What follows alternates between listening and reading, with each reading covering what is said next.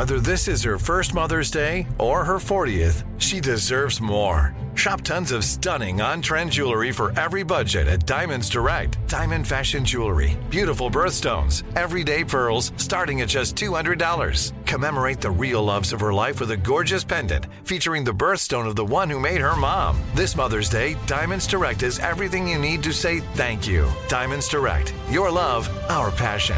Online at diamondsdirect.com. This is your moment, your time to shine, your comeback.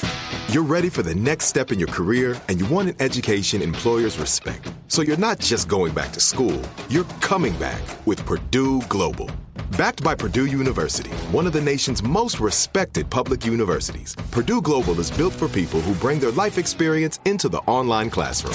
Purdue Global, Purdue's online university for working adults. Start your comeback today at purdueglobal.edu. There's a lot happening these days, but I have just the thing to get you up to speed on what matters, without taking too much of your time. The 7 from the Washington Post is a podcast that gives you the 7 most important and interesting stories, and we always try to save room for something fun. You get it all in about 7 minutes or less. I'm Hannah Jewell. I'll get you caught up with the 7 every weekday. So follow the 7 right now. Xfinity has free premium networks for everyone this month, no matter what kind of entertainment you love. Addicted to true crime? Catch killer cases and more spine-tingling shows on A&E Crime Central. Crave adventure? Explore Asian action movies on Hi-Ya. Searching for something extreme? Check out skating, snowboarding, and more on Fuel TV Plus, the global home of action sports. And find crowd-pleasing bops on iHeartRadio's Hit Nation playlist. There's new free shows and movies to love every week. Say free this week in your Xfinity voice remote. Two lovers forbidden to marry by their families, forced to date in secret. If you think this sounds familiar, that's not what we're talking about. We are talking about Ali and Zakia, an Afghan couple that risked everything for their love. And today, we're going to hear the real story behind the reported story. I'm Sarah Wendell. I'm Alicia Rai. Welcome to Love Struck Daily, where we bring a love story to your ears every single day. I'm in love with yo, yo, yo, yo, yo.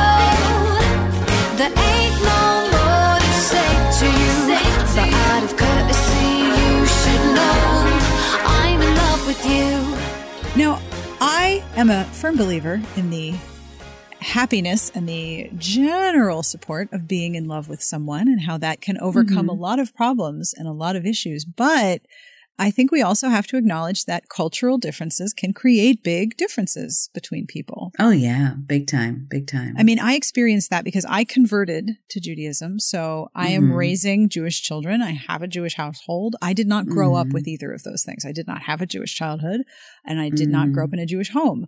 So the way in which Adam and I approach being Jewish is informed by both of us. It would be very easy, completely against my personality, but very easy to be like, you're in charge of all of the Jewish stuff. I will just do whatever you say. Again, not my personality at all. So I am in an intercultural relationship as well. Kai is Liberian American. He was born here, but his parents are from Liberia, and I am Indian American. And so we're both first generation Americans, and we do find that we have a lot more similarities than we have differences. Like we, grew up in very different places and our parents are very different, but at the same time, a lot of our cultural contexts are the same. The things that I struggled with in school, he also struggled with in school because he was different and I felt different. And, so it's a little odd because now we're in a different culture than the ones that our parents were raised in completely. And I wonder how things will be for our kids. Like, I don't know what it'll be like for them and but we do try very hard to incorporate both cultures. And as we're planning the wedding, we're trying very hard to incorporate both cultures. But yeah, it's interesting how sometimes you have more similarities than differences. It's really interesting. Yeah. And that when your foundational goal is, I want to work this out with you together, you find a way to not just compromise, but to blend and merge and highlight and accentuate and reinvent things that are traditionally important to you. Yeah. Yeah, absolutely. Yeah. But it's all about figuring out the way forward, right? Yeah, it's all about figuring it out for yourself, for your families, for your cultures. Yep. Yeah. We were recently brought a story from journalist Rod Norland, who reported from his Western perspective on a couple in Afghanistan, two people who fell deeply in love, but were forbidden to marry by their families and by their culture. When we first read this story, we sort of took it at face value because, hey, journalism, that's how it works. You read it and you think, oh, okay. But we were curious to learn the real story behind the headlines. So here to shed light on this romance is Dr. Bahar Jalali. Dr. Jalali is a professor of modern Middle Eastern history at Loyola University, and her area of expertise is modernization and women's rights in the 20th century under the old regime. Please welcome Dr. Jalali. Thank you so much for joining us, Dr. Jalali. We're very excited to have you. Thank you. We came across the story and we wanted to speak to somebody who, might know a little bit more about it. Can you give us just a brief rundown of your academic areas? Sure. So I have a PhD in Near Eastern Studies, and I focus specifically on the modern history of Afghanistan. And I worked at the American University of Afghanistan for about 8.5 years. From 2009 to 2017, I founded the first gender studies program in Afghanistan. So I do specialize a lot on women and gender in the Middle East, history of the modern Middle East, and specifically the history of Afghanistan. Amazing. Wow. That's quite a list of accomplishments. For listeners who may not have a lot of intimate knowledge about this story, can you tell us the major parts of the story, not through the Romeo and Juliet lens, like just how you might relate it to somebody? Sure. So this is a love story between, a man and a woman in rural Afghanistan, in the central part of Afghanistan. Zakia, the woman, and Ali, the man, and they come from different ethnic groups. Zakia is a Tajik, Ali is a Hazara, and Hazaras are an ethnic group in Afghanistan that have historically been marginalized. They faced a lot of oppression and discrimination by the Afghan government historically, but also this couple who fall in love, they don't just happen to come from different ethnic groups. They come from two different sects of Islam. Hazaras are overwhelmingly Shia Muslims, which is the minority sect of Islam. And Zakia is a Sunni Muslim, which is the majority sect of Islam.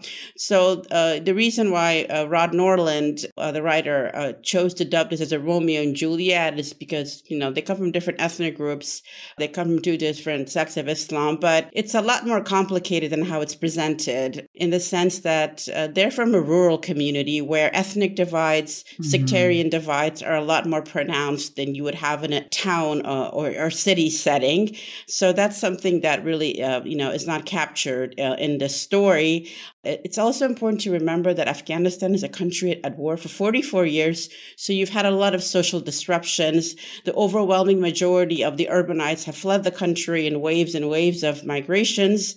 And in the cities, when Zakia and Ali fall in love, their parents forbid it and they have to run off. It's an illicit love affair. And in Rod Norland's story, there's a lot of almost all the emphasis placed on their ethnic and religious backgrounds, when in fact, in Afghanistan, falling in love or wanting to marry for love has historically been something taboo for all ethnic groups. Wow. Typically, like having a love marriage is considered an anomaly. Yeah. So, Zakia and Ali are living in central Afghanistan. They're young. They encounter each other. They cast eyes on each other on a farm. And the way that courtship works in Afghanistan is that you don't date and you don't go to the movies. Sometimes you just happen to see somebody and you become physically attracted to them. And the only way to really express your interest in someone is maybe to write them a letter or to, secretly pass a note and I think that in this case, Ali wrote his phone number on a piece of paper and slipped it to Zakia, and she was smitten. But dating in the Afghan context is very different from what it is in, how we see it in the U.S. It's dating might be exchanging letters secretly, trying to maybe sneak in a phone call conversation. And I do believe that they started talking on the phone. So in addition to all of the other restrictions on dating, wanting to marry somebody outside of your community is really much, much harder. And with Ali being a Hazara, a group, a community that has historically been really, really marginalized, there was not always a lot of intermarriage with other ethnic groups. So it's not so much of a Romeo and Juliet story in that their families want to kill each other and they're warring with each other. That's really not what's going on. Ethnic identity is fluid. People have multiple identities. It's just really that in this rural context, in this rural community, falling in love can be dangerous because families typically want to choose the partners. They want to choose their children's spouses. And this couple has something else in mind. They want to fall in love. So they would not be getting any support from their communities much at all if they do decide. And then they decide to elope and run away, right? Right. Oh, that's hard. It is hard because this couple is dealing with a lot of obstacles. One, they're in a rural environment, which is much more conservative than the cities. And the fact that they happen to come from different ethnicities and different religious sects just further multiplies those obstacles. And fourth, they're falling in love. Right. Right. You're not supposed to fall in love. You're supposed to, your dad or mom picks out your husband or wife. That just, so there's a lot, there's a lot against them.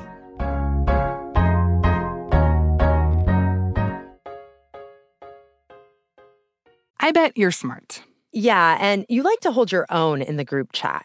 We can help you drop even more knowledge. My name is Martine Powers. And I'm Elahe Izadi. We host a daily news podcast called Post Reports. Every weekday afternoon, Post Reports takes you inside an important and interesting story with the kind of reporting that you can only get from the Washington Post. You can listen to Post Reports wherever you get your podcasts. Go find it now and hit follow. Xfinity has free premium networks for everyone this month, no matter what kind of entertainment you love. Addicted to true crime? Catch killer cases and more spine-tingling shows on A&E Crime Central. Crave adventure? Explore Asian action movies on Hayya. Searching for something extreme? Check out skating, snowboarding, and more on Fuel TV Plus, the global home of action sports. And find crowd-pleasing bops on iHeartRadio's Hit Nation playlist. There's new free shows and movies to love every week. Say free this week in your Xfinity voice remote. Hey girlfriends, it's me, Carol Fisher. I'm so excited to tell you about the brand new series of The Girlfriends. In season 1, we told you about the murder of Gail Katz at the hands of my ex-boyfriend Bob. At one point, a woman's torso washed up on Staten Island and was misidentified as Gail. She spent 9 years in Gail's grave, and then she just disappeared. It's almost like it's become this moral obligation to find her. And that's what we're going to do. Find this missing girlfriend and tell her story. With the help of some of your favorite girlfriends from season 1, like my producer, Anna. Oh my God. My friend, Dr. Mindy Shapiro. Hi, it's Dr. Shapiro, and I'd like to speak with the deputy medical examiner. And of course, Gail's sister, Elaine Katz. Having no closure, it kills you. Join us as we try to solve a 35-year-old cold case. It's not going to be easy, but it's going to be one hell of a ride. What? I can't believe this. Listen to season 2 of The Girlfriends, Our Lost Sister on the iHeartRadio app, Apple Podcasts, or wherever you get your podcasts. I'm Katya Adler, host of The Global Story. Over the last 25 years, I've covered conflicts in the Middle East, political and economic crises in Europe, drug cartels in Mexico. Now I'm covering the stories behind the news all over the world in conversation with those who break it. Join me Monday to Friday to find out what's happening, why, and what it all means. Follow The Global Story from the BBC wherever you listen to podcasts.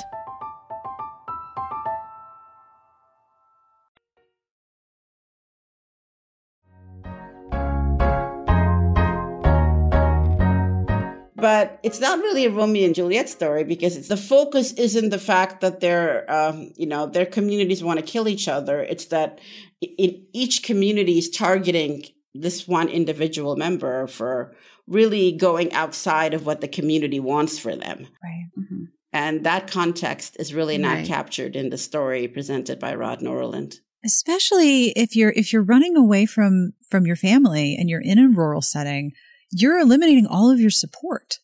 Absolutely. And community, and this is not an individualistic society, right? No, not at all. This is a very collective society where honor, a woman's honor, right? I mean, in Afghanistan, you have honor crimes like other parts of the Middle East and Muslim world. Sometimes even in the Western societies, people from those areas, they sometimes murder their daughters for very minor things with no evidence. Mm-hmm.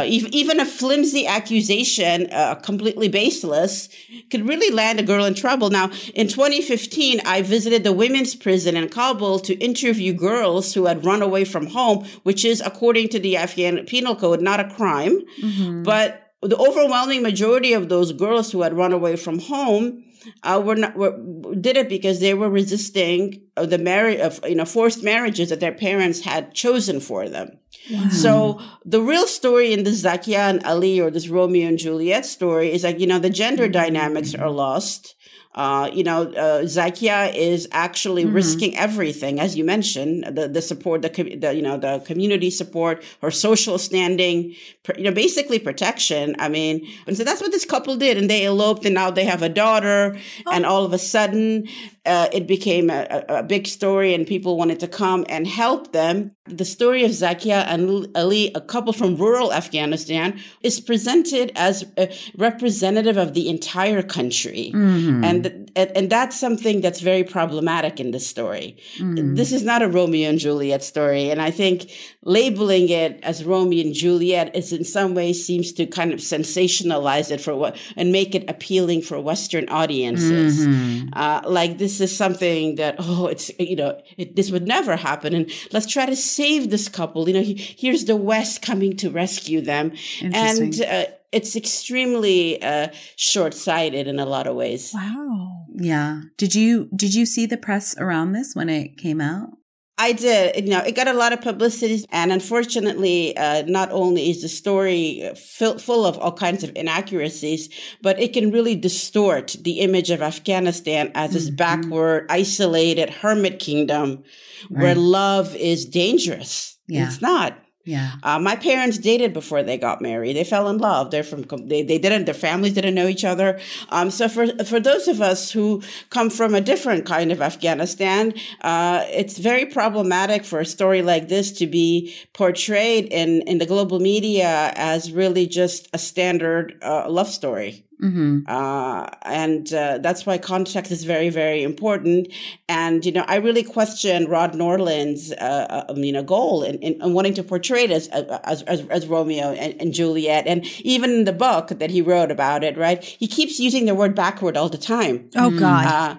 It's full of Orientalist tropes.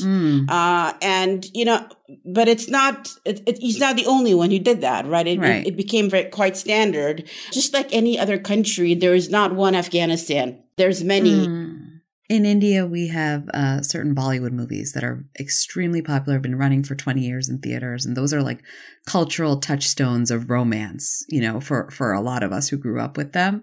Is there anything like that held up as an ideal for Afghans as sort of a shared language almost? Things that maybe they grew up with that it formed into their conscious culture. It's interesting you happen to mention Bollywood because Afghans love Bollywood. I think those types of stories that you found in the 1970s, so many Afghans do have arranged marriages that I think those Bollywood films were kind of like their, escape from reality. Yeah, it was like similar fantasy land. Right. Similar cultures, but similar fantasies probably as well. Right. Having a love marriage was like a fantasy. So for a lot of people, it may not have been filmed, but, a lot of people like Rod Norland Sen who did end up marrying somebody that their family chose and they didn't choose, they would spend the rest of their lives dreaming about their long lost love. Yeah. It's so interesting you say that because a popular Bollywood conceit is a courtyard romance where two people are on opposite balconies and they talk across the courtyard. And when I moved into my condo in Los Angeles, I have a courtyard, and there's balconies. And my mom, her immediate first thought was, oh, maybe you'll go out on the balcony and you'll lock eyes with someone across the way. And I was like, we don't have to do that anymore. I can just go talk to them and we can see. As we close up, I'm just curious, how would you suggest listeners view this story? Is there any hint of romance in this, or is it two people who just made a risky choice? There's absolutely romance in it. But I think that, romance in the Afghan context often is this kind of like love at first sight. Mm-hmm. Like you look at someone, you become physically attracted to them, and then that's kind of interpreted as like love and genuine love, because people don't have the opportunity to date. And courtship in Afghanistan is very different from how it's seen in the West. People don't really have time to spend lots of time together, travel together, live together, and really get to know each other as human beings. Yeah. And romance has really become something limited to just physical attraction. Yeah. And also the excitement of, violating these social boundaries. Yeah. Mm-hmm. Of being able to talk to someone you normally wouldn't be able to talk to. So that context is very, very important. But yes, I mean, romance is something universal and human. And of course, there's an element of that in it.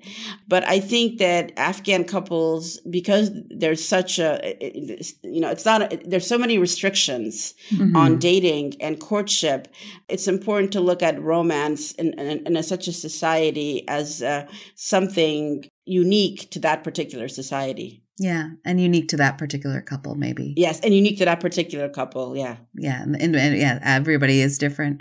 But thank you so much, Doctor, for coming on and talking to us. This has been enlightening and really educational. And thank you for coming on and speaking with us. My pleasure. Thank you for having me. Wow, Sarah, that was so educational and informative. I just want to talk to Dr. Jalali about everything. I'd like to audit that class. I would like to hear her opinions on literally everything. It was so good. What is your love to go for today? Love has nuance. Mm-hmm. It's very easy, I think, especially with a steady diet of romance from Western media, to think happily ever after, wedding, boom, you're done. But love and relationships have nuance, and it's okay to explore and talk about the nuance beyond the headlines of what is generally treated as the love story. And I'm really, really pleased that through Jesse's work, finding Dr. Jalali and connecting us, we were able to find out more than the initial story. I feel really honored to have learned all about this today. Yeah, cultural nuance, individual nuance, it's all in there. Yep. Yeah, for sure. Listeners, we have big news, don't we, Alicia? We do. Well, it's big news for me.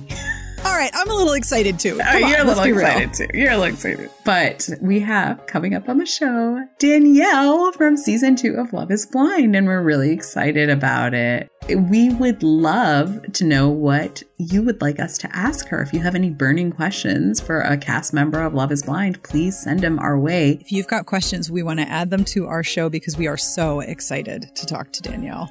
Our researcher is Jesse Epstein. Our editor is Jen Jacobs. We are produced by Abigail Steckler and Little Scorpion Studios with executive producer Frolic Media. This is an iHeartRadio podcast. We wish you a very happily ever after with nuance. I'm in love with you. There ain't no more to say to you, but out of courtesy you should know I'm in love with you.